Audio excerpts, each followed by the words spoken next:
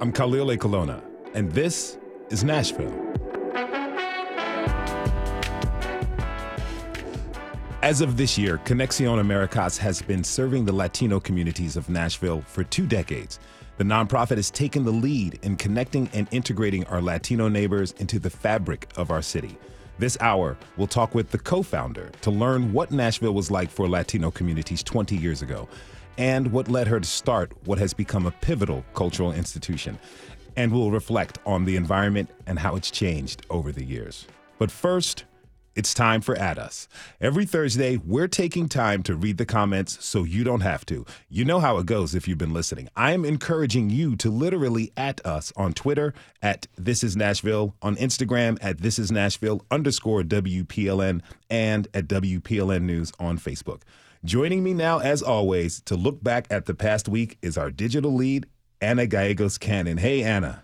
Hey, Khalil. Glad to be back in the studio. Glad to have you back. Okay, so we did a pandemic check-in yesterday, and the timing couldn't have been better. Dr. Fauci just announced that the U.S. is out of the so-called emergency pandemic phase, but importantly, that it's not over. We spent the hour rounding up everything you need to know and taking the pulse of how Middle Tennesseans are feeling in 2 years in. So on Twitter, a listener who goes by Ash Webb said, "Love today's episode, especially since I'm lying in bed on day 2 of COVID. Grateful to be taking Paxlovid because their first 12 hours are really brutal. My hope is that we make it easier for people to get this drug. 4-hour pursuit of it last night. They censored themselves with all the curse words." Well, I hope our listener, Ashweb, is starting to feel a little bit better. But yeah, Paxlovid is one of the antiviral treatments that Dr. James Hildreth brought up during the episode. Our listener's situation is actually pretty common because while these antiviral treatments are supposed to be really, really effective, you do need a doctor's prescription in order to get it, and you have to take it within 5 days of showing symptoms. That can be a barrier for people who are uninsured or just unable to get a doctor's appointment right away, as soon as they're showing symptoms. Sounds like we should do an episode on healthcare systems and healthcare access. That's a really good idea. Yeah, it's a good one. So what else are our listeners saying online? So Mayor John Cooper gave his State of the Metro address yesterday, which we carried live here on WPLN. And one sharp listener named Jennifer McKenzie tweeted at us saying, "Right now, I can think of no better endorsement for This Is Nashville and WPLN than the moment of knowledge and context I have already had about each of the topics in John Cooper's State of the Metro speech. It's astounding, really. There should be a bingo card with past episodes." Hey, Jennifer, we may use your idea for next year. I like that. Oh, yeah, I'm totally stealing that idea. But after seeing her tweet, I listened back to Cooper's speech, and now I wonder if he's actually a fan of This Is Nashville. Now, my agenda for neighborhoods and families has 6 core items. 1, investing in our children's future through education. 2, keeping our neighborhoods safe. 3, building and preserving affordable housing. 4, addressing homelessness. 5, improving our city's fundamental services and transportation infrastructure. And 6, creating a greener, more sustainable city. This is our vision of a city that works and works for everyone. Okay, so if he's not a fan, he's definitely doing what the kids say, some ear hustling on our shows. And, our regular listeners are pretty familiar with those 6 areas because, we've covered all of them in just 2 months of being on the air, including an episode about sustainability and green space just last Friday. Don't forget, you can listen back to our website wherever you get your podcasts. Anything else from our listeners?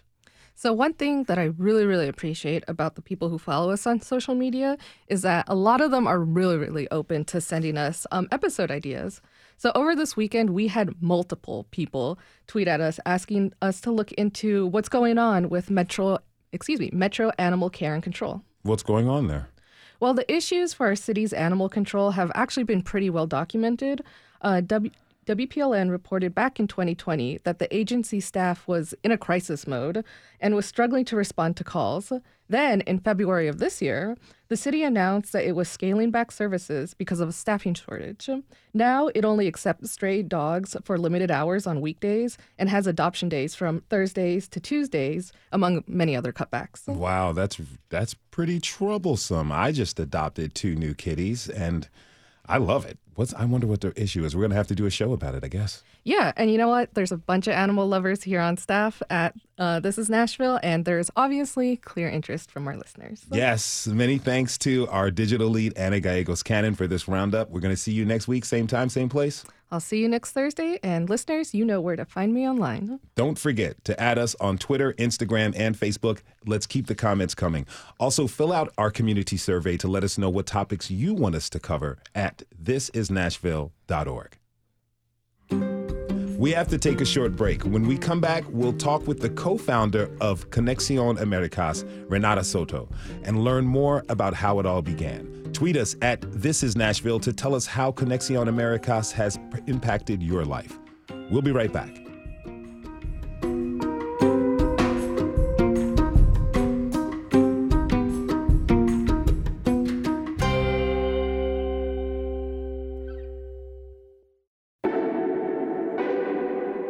I'm Khalil Ecolona, and this is Nashville. When Renata Soto came to Nashville in 1996, the Latino community was not as visible as it is today. In her work, she saw a need to create a place of connection and a need for people to tell their stories. To meet that need, in 2002, she founded Conexión Américas, along with Jose Gonzalez and Maria Clara Mejia.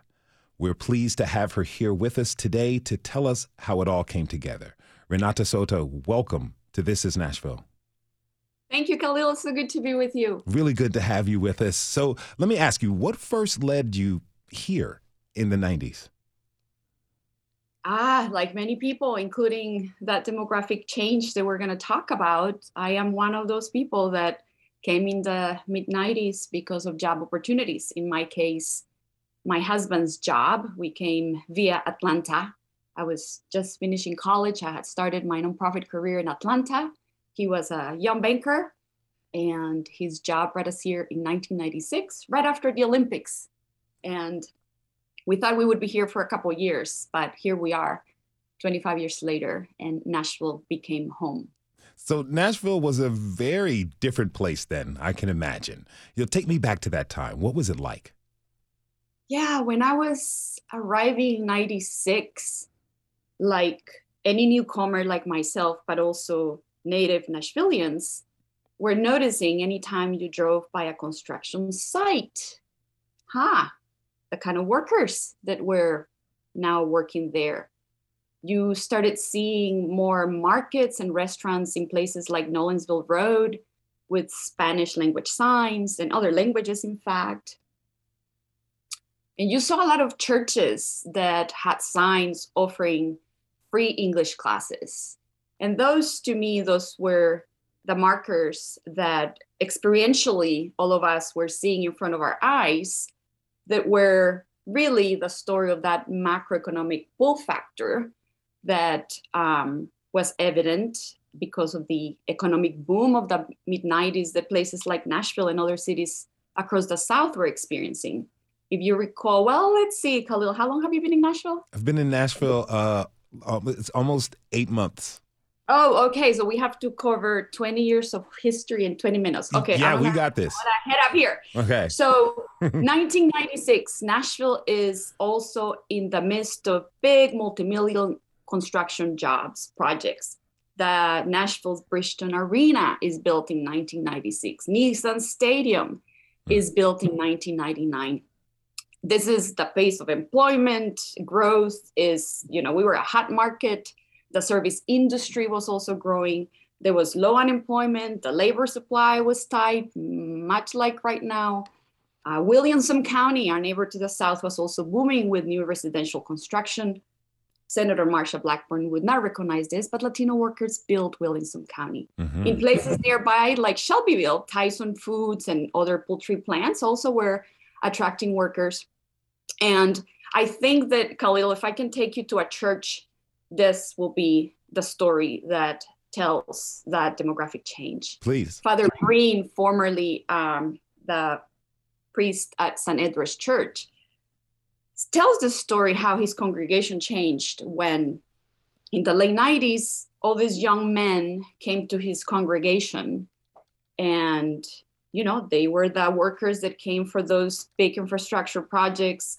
They came to stay temporarily for that job opportunity, but they found what they like. And after a few years of Father Breen's congregation changing, with a nice presence of Latino men being part now of Mass every Sunday, a couple of years later, his congregation changed again when these men sent for their wives and children because they deem Nashville a good place to raise a family and where to claim your roots. And that is what was happening in Nashville in the 90s, that it was even more exacerbated in the early 2000s, right? Like we were the third highest rate of growth of the Latino population in any place in the country.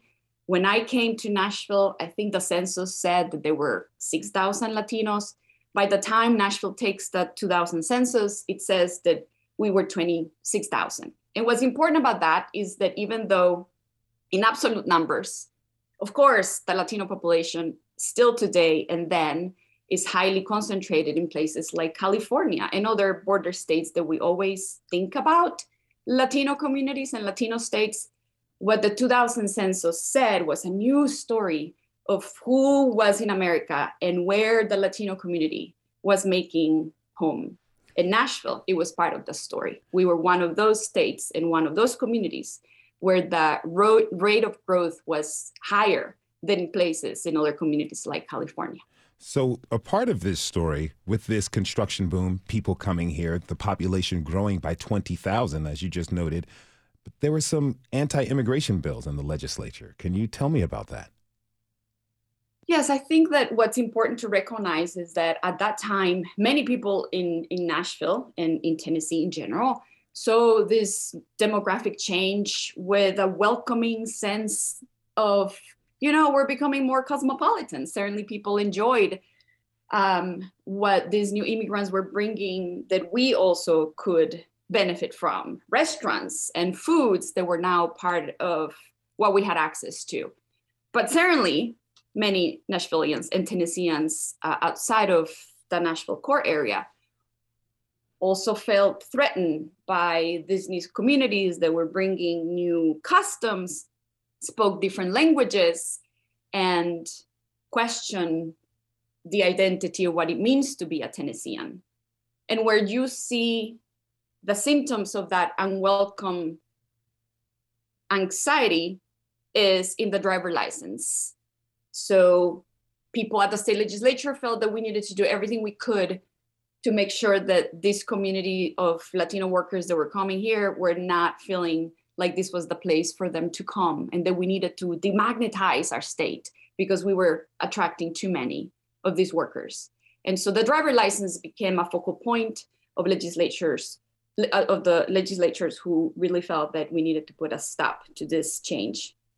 And it was actually this conversation about driver license that in a way is the seed for what starts Conexión Américas and also the Tennessee Immigrant and Refugee Rights Coalition in some way. At that point, neither one of these two organizations existed, not even on a napkin paper. But the founder of Turk later, David Luell, myself, and other people loosely assigned, as a working group, we met at my dinner table and other places after work to strategize to fight these anti-immigrant bills that were coming more often and more in organized ways too. And we really felt that this, of course, were policies that were not good for the Latino community, but not good for the state in general. And that was the context in which also organizations across Nashville, nonprofits and local governments, were seeing the demographic change. We're seeing Latino families come to their doors, where the health department and nonprofit organizations that were responding to new families coming to them. And so what happens is that places like United Way starts making investments in these organizations that are responding to these unique needs. But what happens in the context of these anti-immigrant bills happening in the state legislature is that there's not one organization that embraces or that understands the complexity, legal, cultural, and otherwise, of a family coming into Nashville trying to make a new life and pursuing their version of the American dream. And while we had really great nonprofit organizations like the Girl Scouts starting a troop for Hispanic girls, and you had Woodbine Community Organization, which was like the really trailblazer in offering services to the Latino community who was settling over along the Nolensville corridor in South Nashville, they didn't see as part of their role to be a voice in front of this conversation about policies that were rejecting these families to be here. And you did something. And personally, this is what led me to leave United Way at some point when I found my dear partners and friends, Maria Clara Mejia and Jose Gonzalez, who from different trajectories got to the same point. And we decided that such an organization needed to exist, that yes, we do need to provide services that support the aspirations that these families bring to Nashville to make it here, to start businesses, to buy houses, to send their kids to school, to see them graduate from high school and go to college and have all these opportunities they themselves didn't have. But we also absolutely need an organization that is going to be raising that voice, both here in Nashville and at the state level, telling the stories of why these families came here in the first place and why they are important fabric of our communities. And that was part of the genesis of Conexión Américas, trying to be both a partner to the Latino families who were coming here and also a table for those stories of these families to be told. And that's how we started in 2002. So if you're just tuning in, this is Nashville, and I'm your host, Khalil Ekolona. We're talking this hour about Conexión Américas, a local institution that has served our Latino communities for 20 years. So as you all were creating and designing Conexión Américas, you decided to spread awareness about this, and you actually became a volunteer radio host. Can you tell me about that experience?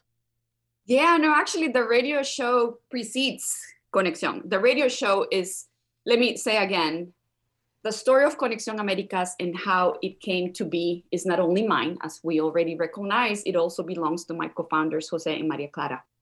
And of course, it belongs also to many people, the founding board members, funders, and especially Latino families who said, yes, we can, and yes, we should. We need this.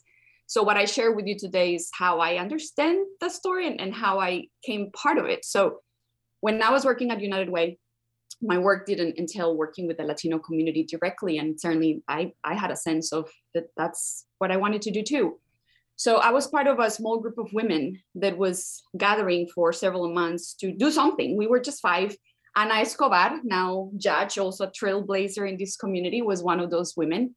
And after many conversations and community forums that we hosted, Alianza Latina was the name of that group, we decided to start a radio show because one of the things that we found out is that people were saying, we need information, we need to know how to access resources, we need more information about the laws and the situation in which we find ourselves here. We need to know more about resources, and we need that in Spanish, and we need that in radio.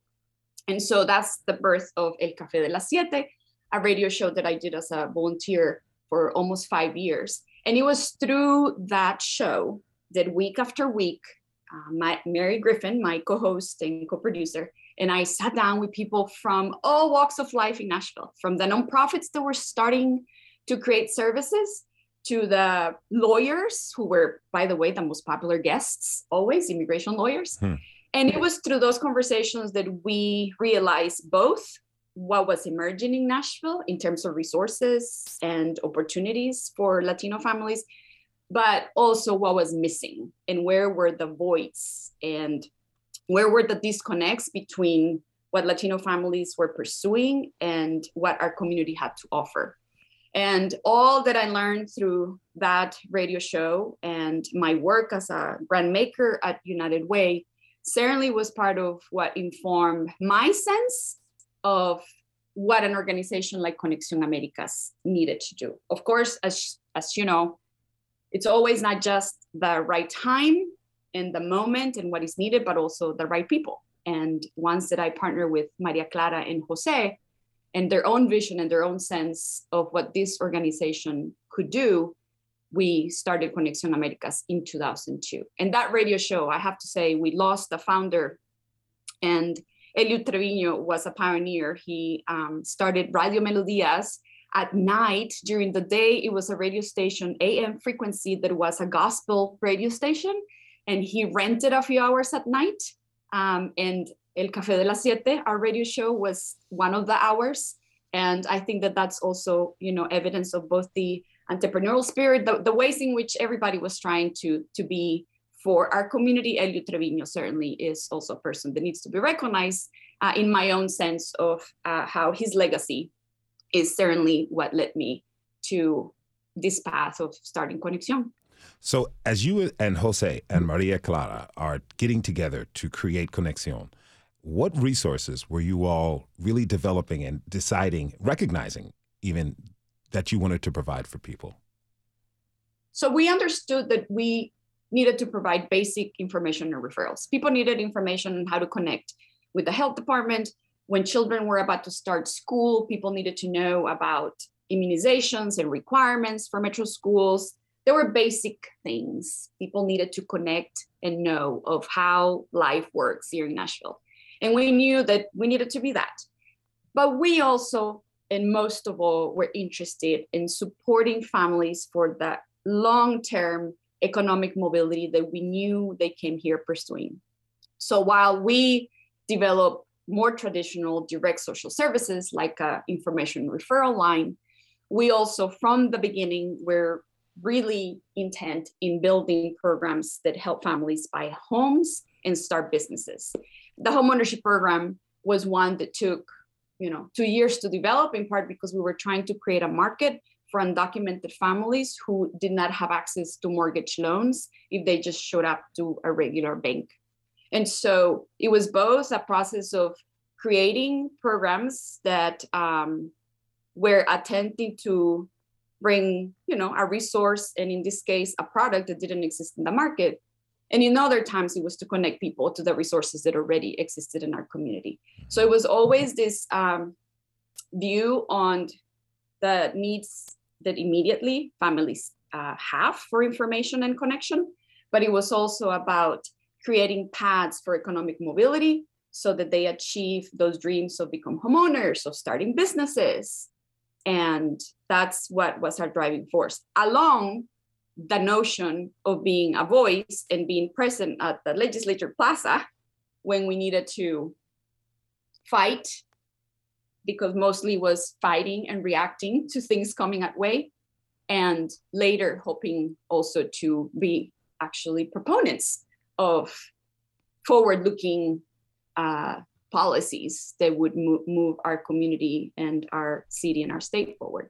I wonder, what was it like to find community partners? Like, were there other organizations open and eager to be working with you all? I think that by the time that Conexión Américas is coming into being, it is obvious for foundations that the demographic change is taking place. And at least then, remember, when we used to take the census, it took two years to have the results. So even though the 2000 census already has been taking, we're forming in 2002 when we don't have the 2000 census results yet. But empirically, people knew Nashville is a changing city, and this community of Latino immigrants is just only going to continue to grow.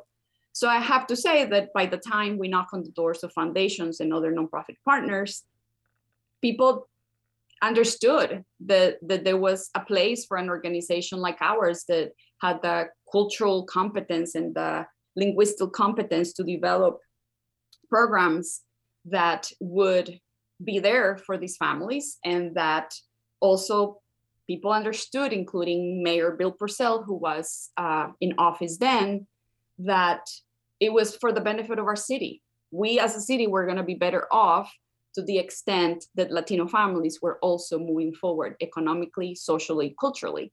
and that we needed to provide those supports so that everybody would benefit, the families and the city, from this newfound richness in this hardworking entrepreneurial people who are now part of the community. So here we are, 20 years later. Does what's happening now match the vision you had back in 2002? I don't think that when you start something, certainly I can say, when we started Conexión Américas, of course, we had a very ambitious mission. I mean, we wanted people to buy homes and start businesses. And so we knew that in many ways what we're trying to build was ambitious in its own small way. I don't know that I ever have built anything that is with the notion of like, oh, and so this will be this big in 20 years. I think it's more the sense of, can we be, for Latino families, that sort of, shoulder they can lean on, and that table setter that invites them to a beautiful dinner table where they feel that they are treated with dignity, where they feel that this is a place where they belong, where they feel that this is a place where their children can grow and unleash their full potential. I would have never imagined that Casa Azafran would be a home and a iconic landmark in Nashville in the way that it has. And certainly, I don't know that I had notions of all the ways in which Conexión has continued to grow, certainly in the last 3 years since I left. But I am certain that it is because the Latino families continue to fuel that sense of the progress that we want to achieve in this country, right? Like, many children are now US born. We have many Latino families that are the parents who are the immigrants, but their children now, we have, kids that have graduated from high school and beyond who are native Nashvillians, who are US citizens by birth. And I know that Conexión Américas will continue to be fueled by both that energy and that sense of aspiration of what they as individuals and as a community want to achieve. So I can't wait to see where my colleagues Marta Silva and Tara Lenz and the community that is propelling them to a vision for the next 20 years. You must feel very, very happy, very proud. I am. I think that for me, Conexión Américas is a story of Nashville claiming, and in that sense, I mean it, not just the founders, not just the team that makes it happen, not just the board members that contribute to it, but the Nashville and Casa Azafran are a story of Nashville in the sense that it speaks to our aspirations of really wanting to become and be a welcoming community. In many ways, we still have long ways to go, but I am proud that I think Conexión Américas and Casa Azafran are examples of that aspiration that Nashvillians have. And it is both a place to direct that and also a symbol of what is possible when people come together for a common purpose. And I think that's what I'm most proud of. Renata Soto is the co-founder of Conexión Américas. She was kind enough to be here with us today. Renata, thank you so much for being on the show. When we come back, we'll invite the current co-executive director of Conexión Américas to talk about where the organization is now and meet someone whose life was directly impacted by this mission. Tweet us your stories about Conexión Américas at This Is Nashville. We'll be right back.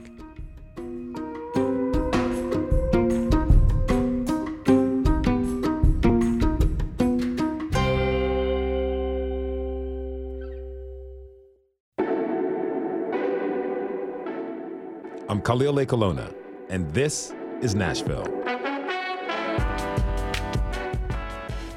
This hour, we're talking about Conexión Américas, the Nashville institution that has been serving our Latino communities for 20 years. Earlier, we heard about the origins. To get a better sense of where the organization is today, I'd like to invite my next guest. Marta Silva is the co-executive director of Conexión Américas, and she joins us now. Marta, thanks for being here. Thank you, Kelly. It's a pleasure to be with you and everybody that, of course, is listening to us today. Oh, we're so excited to have you. So tell me, how did you first become involved with Conexión Américas?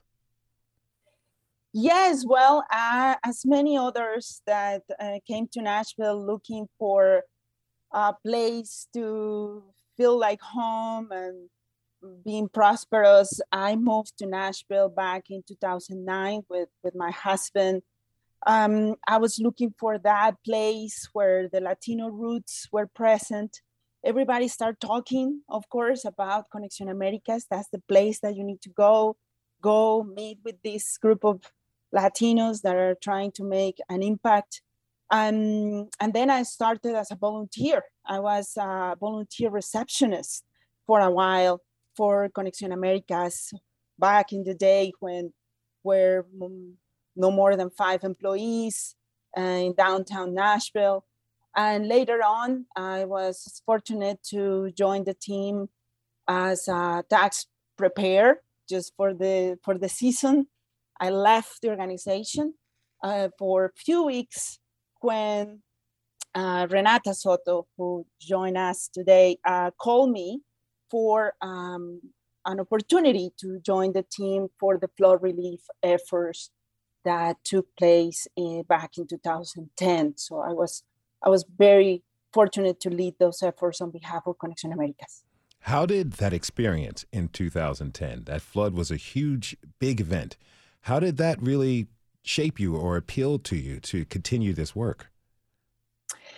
Definitely the flood was impacting everybody, but definitely something that is very clear in any crisis is that those that are with less ability financially, or when they have less access to resources for many reasons, for barriers of language, for barriers of documentation, for barriers of financial mobility, those are even more impacted. Definitely flood affect all Nashville, but like I say, those families that were underserved financially speaking, they didn't have a lot of options to recover. When we all as humans face the reality of a crisis, we are all in the same situation. We want to just move ahead. We want to recover from the trauma, we want to recover as much as we can from the losses of their belongings, their homes, their families in some cases. So it was a very clear understanding for me that we need to advocate in so many fronts for those that might not have a voice at the moment and deserve and need that assistance to also move forward and recover. How did it feel to be giving a voice to people? It felt fantastic because obviously I was new, still in town.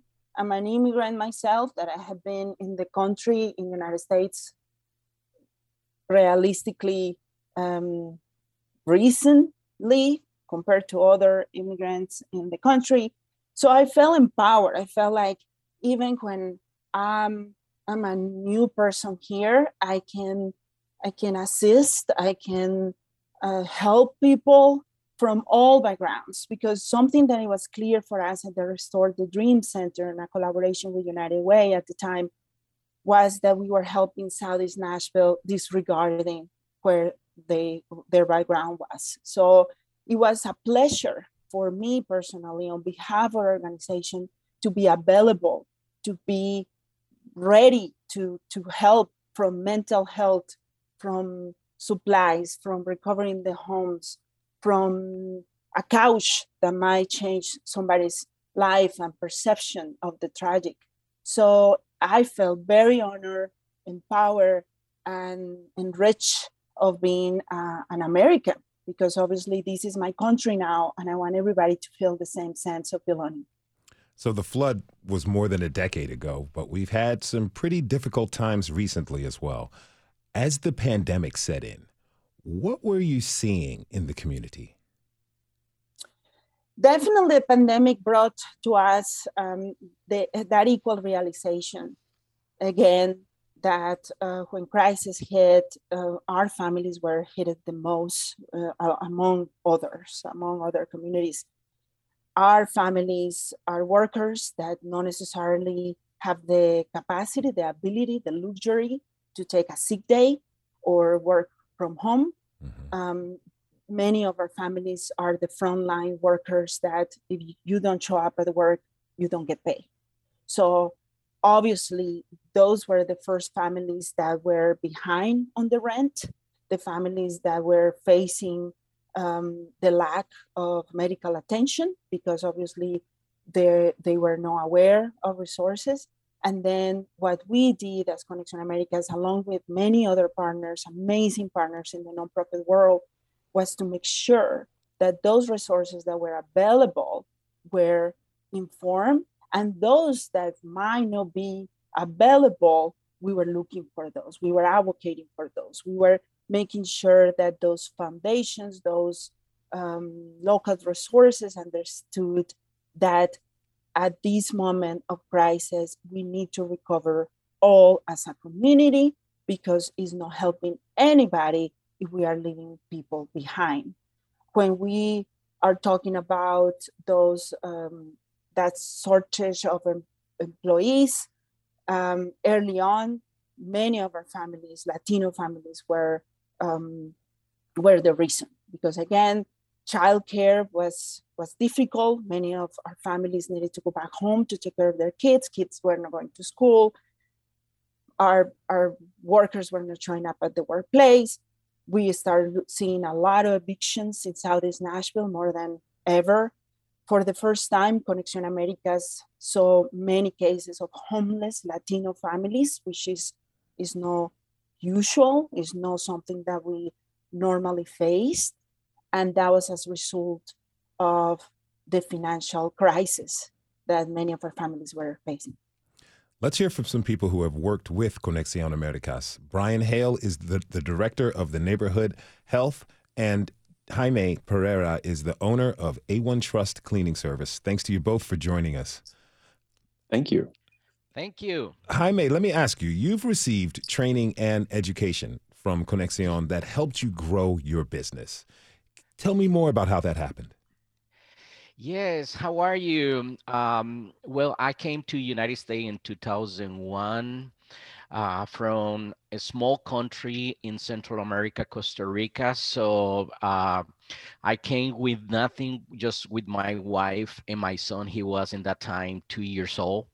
And I mean, to start again, from scratch. And my wife, the first job she got was cleaning in the hotel, and maybe 6 months later, she get her first client on a residential.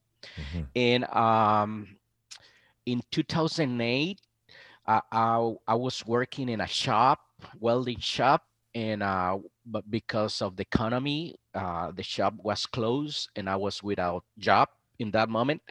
And my wife in that time, she has like 9 clients on the residential, working by herself. But we talking, my wife and I say, well, what are we gonna do? I don't have a job, and we're thinking to start doing the job together, cleaning houses, and we did it for a couple years, and we start growing a little bit because our Air Force.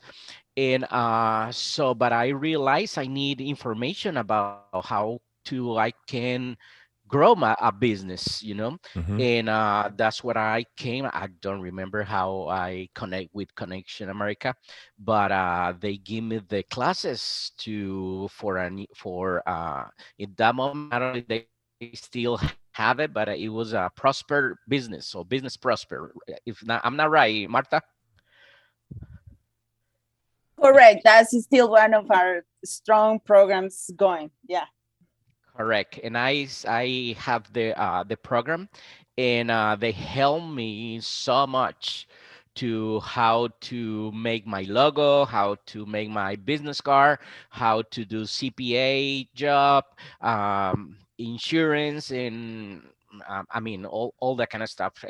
From the beginning, That's absolutely fantastic. Now, Brian, you partnered with Conexión during the height of the pandemic. And Marta was talking earlier about how the pandemic really affected the work Conexión was doing.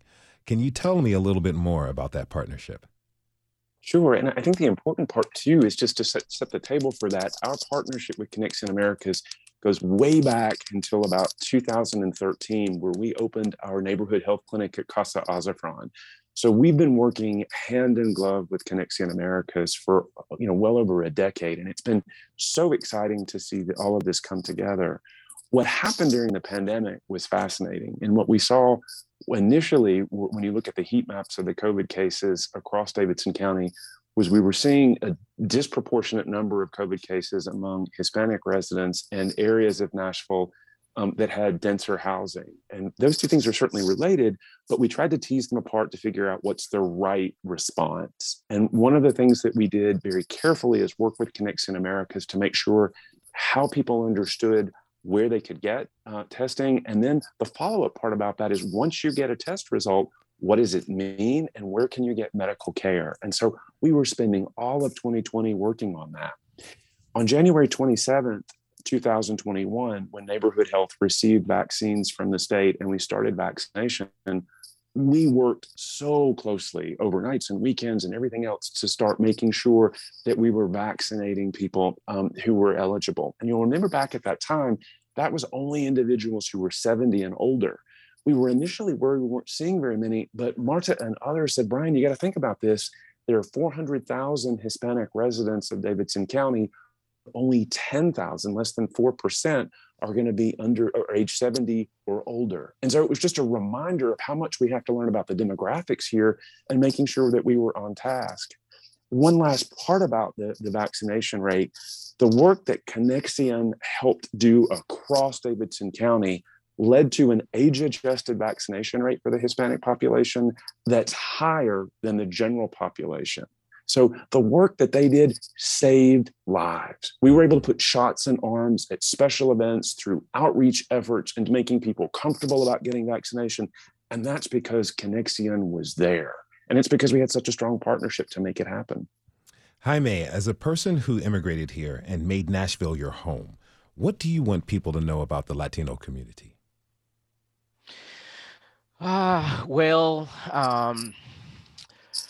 We got organization like Conexión América and many. So I want everybody to reach this kind of organization because it's very, very important to to learn the language, to do everything with organization like them. I mean, I remember just a proverb about the you don't have to give to somebody the fish. You have to teach how you fishing. Mm-hmm. I don't know. It is.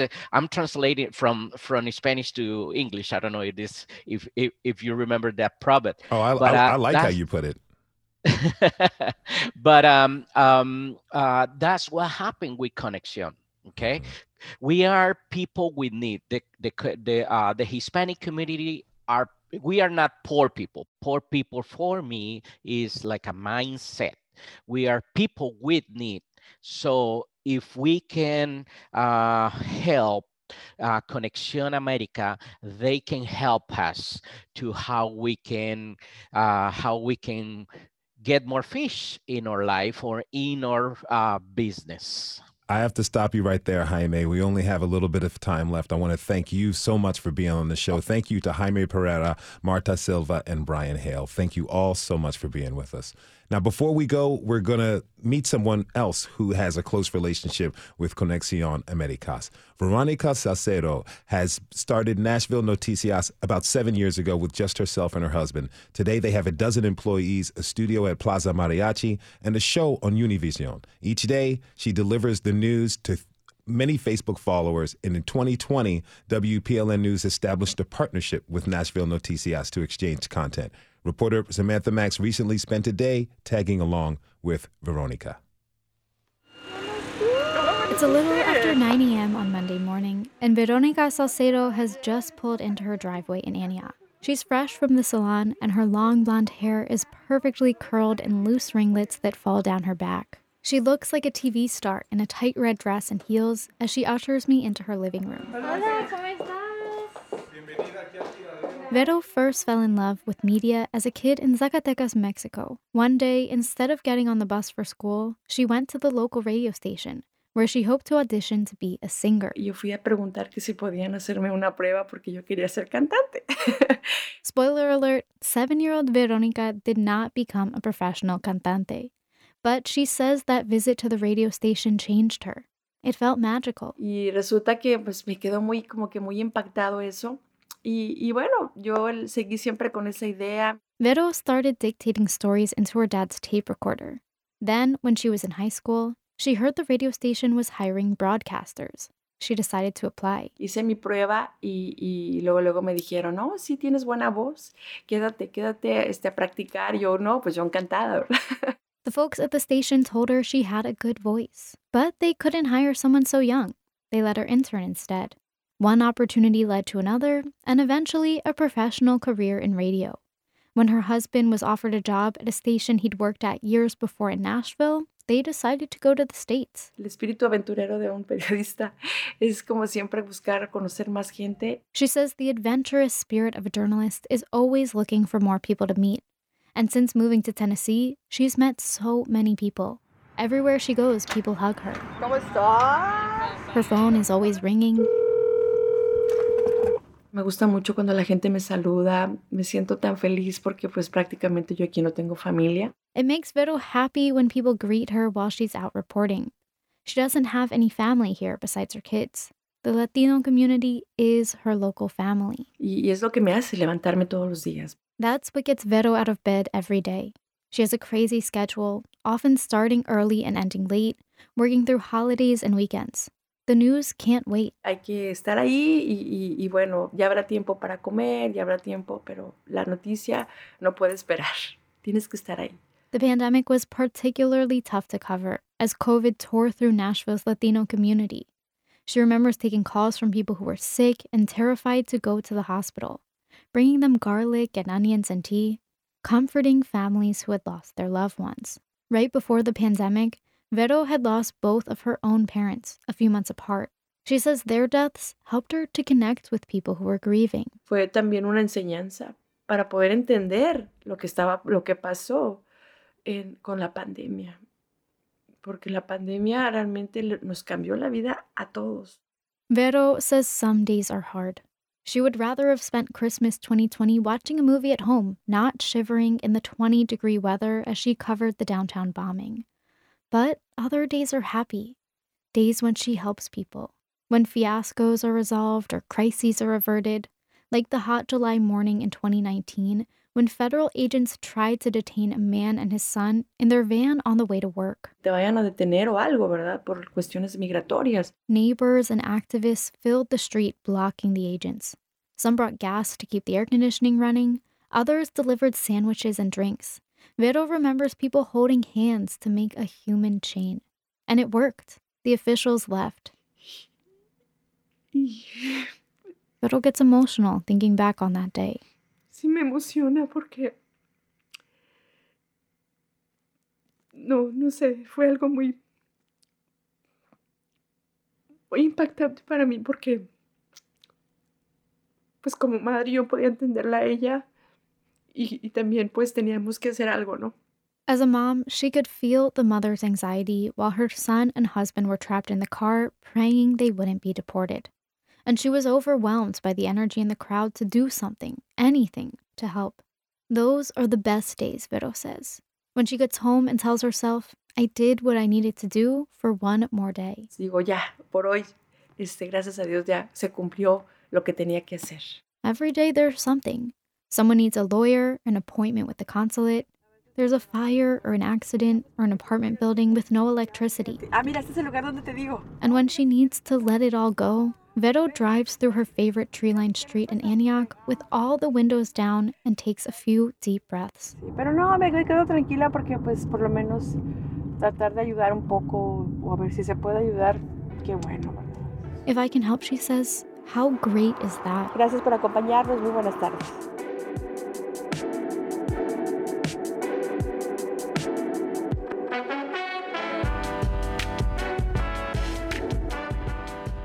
We want to thank everyone who tuned in this hour. Tomorrow, with Eid approaching, we're reflecting on Ramadan and how it's celebrated here in Nashville.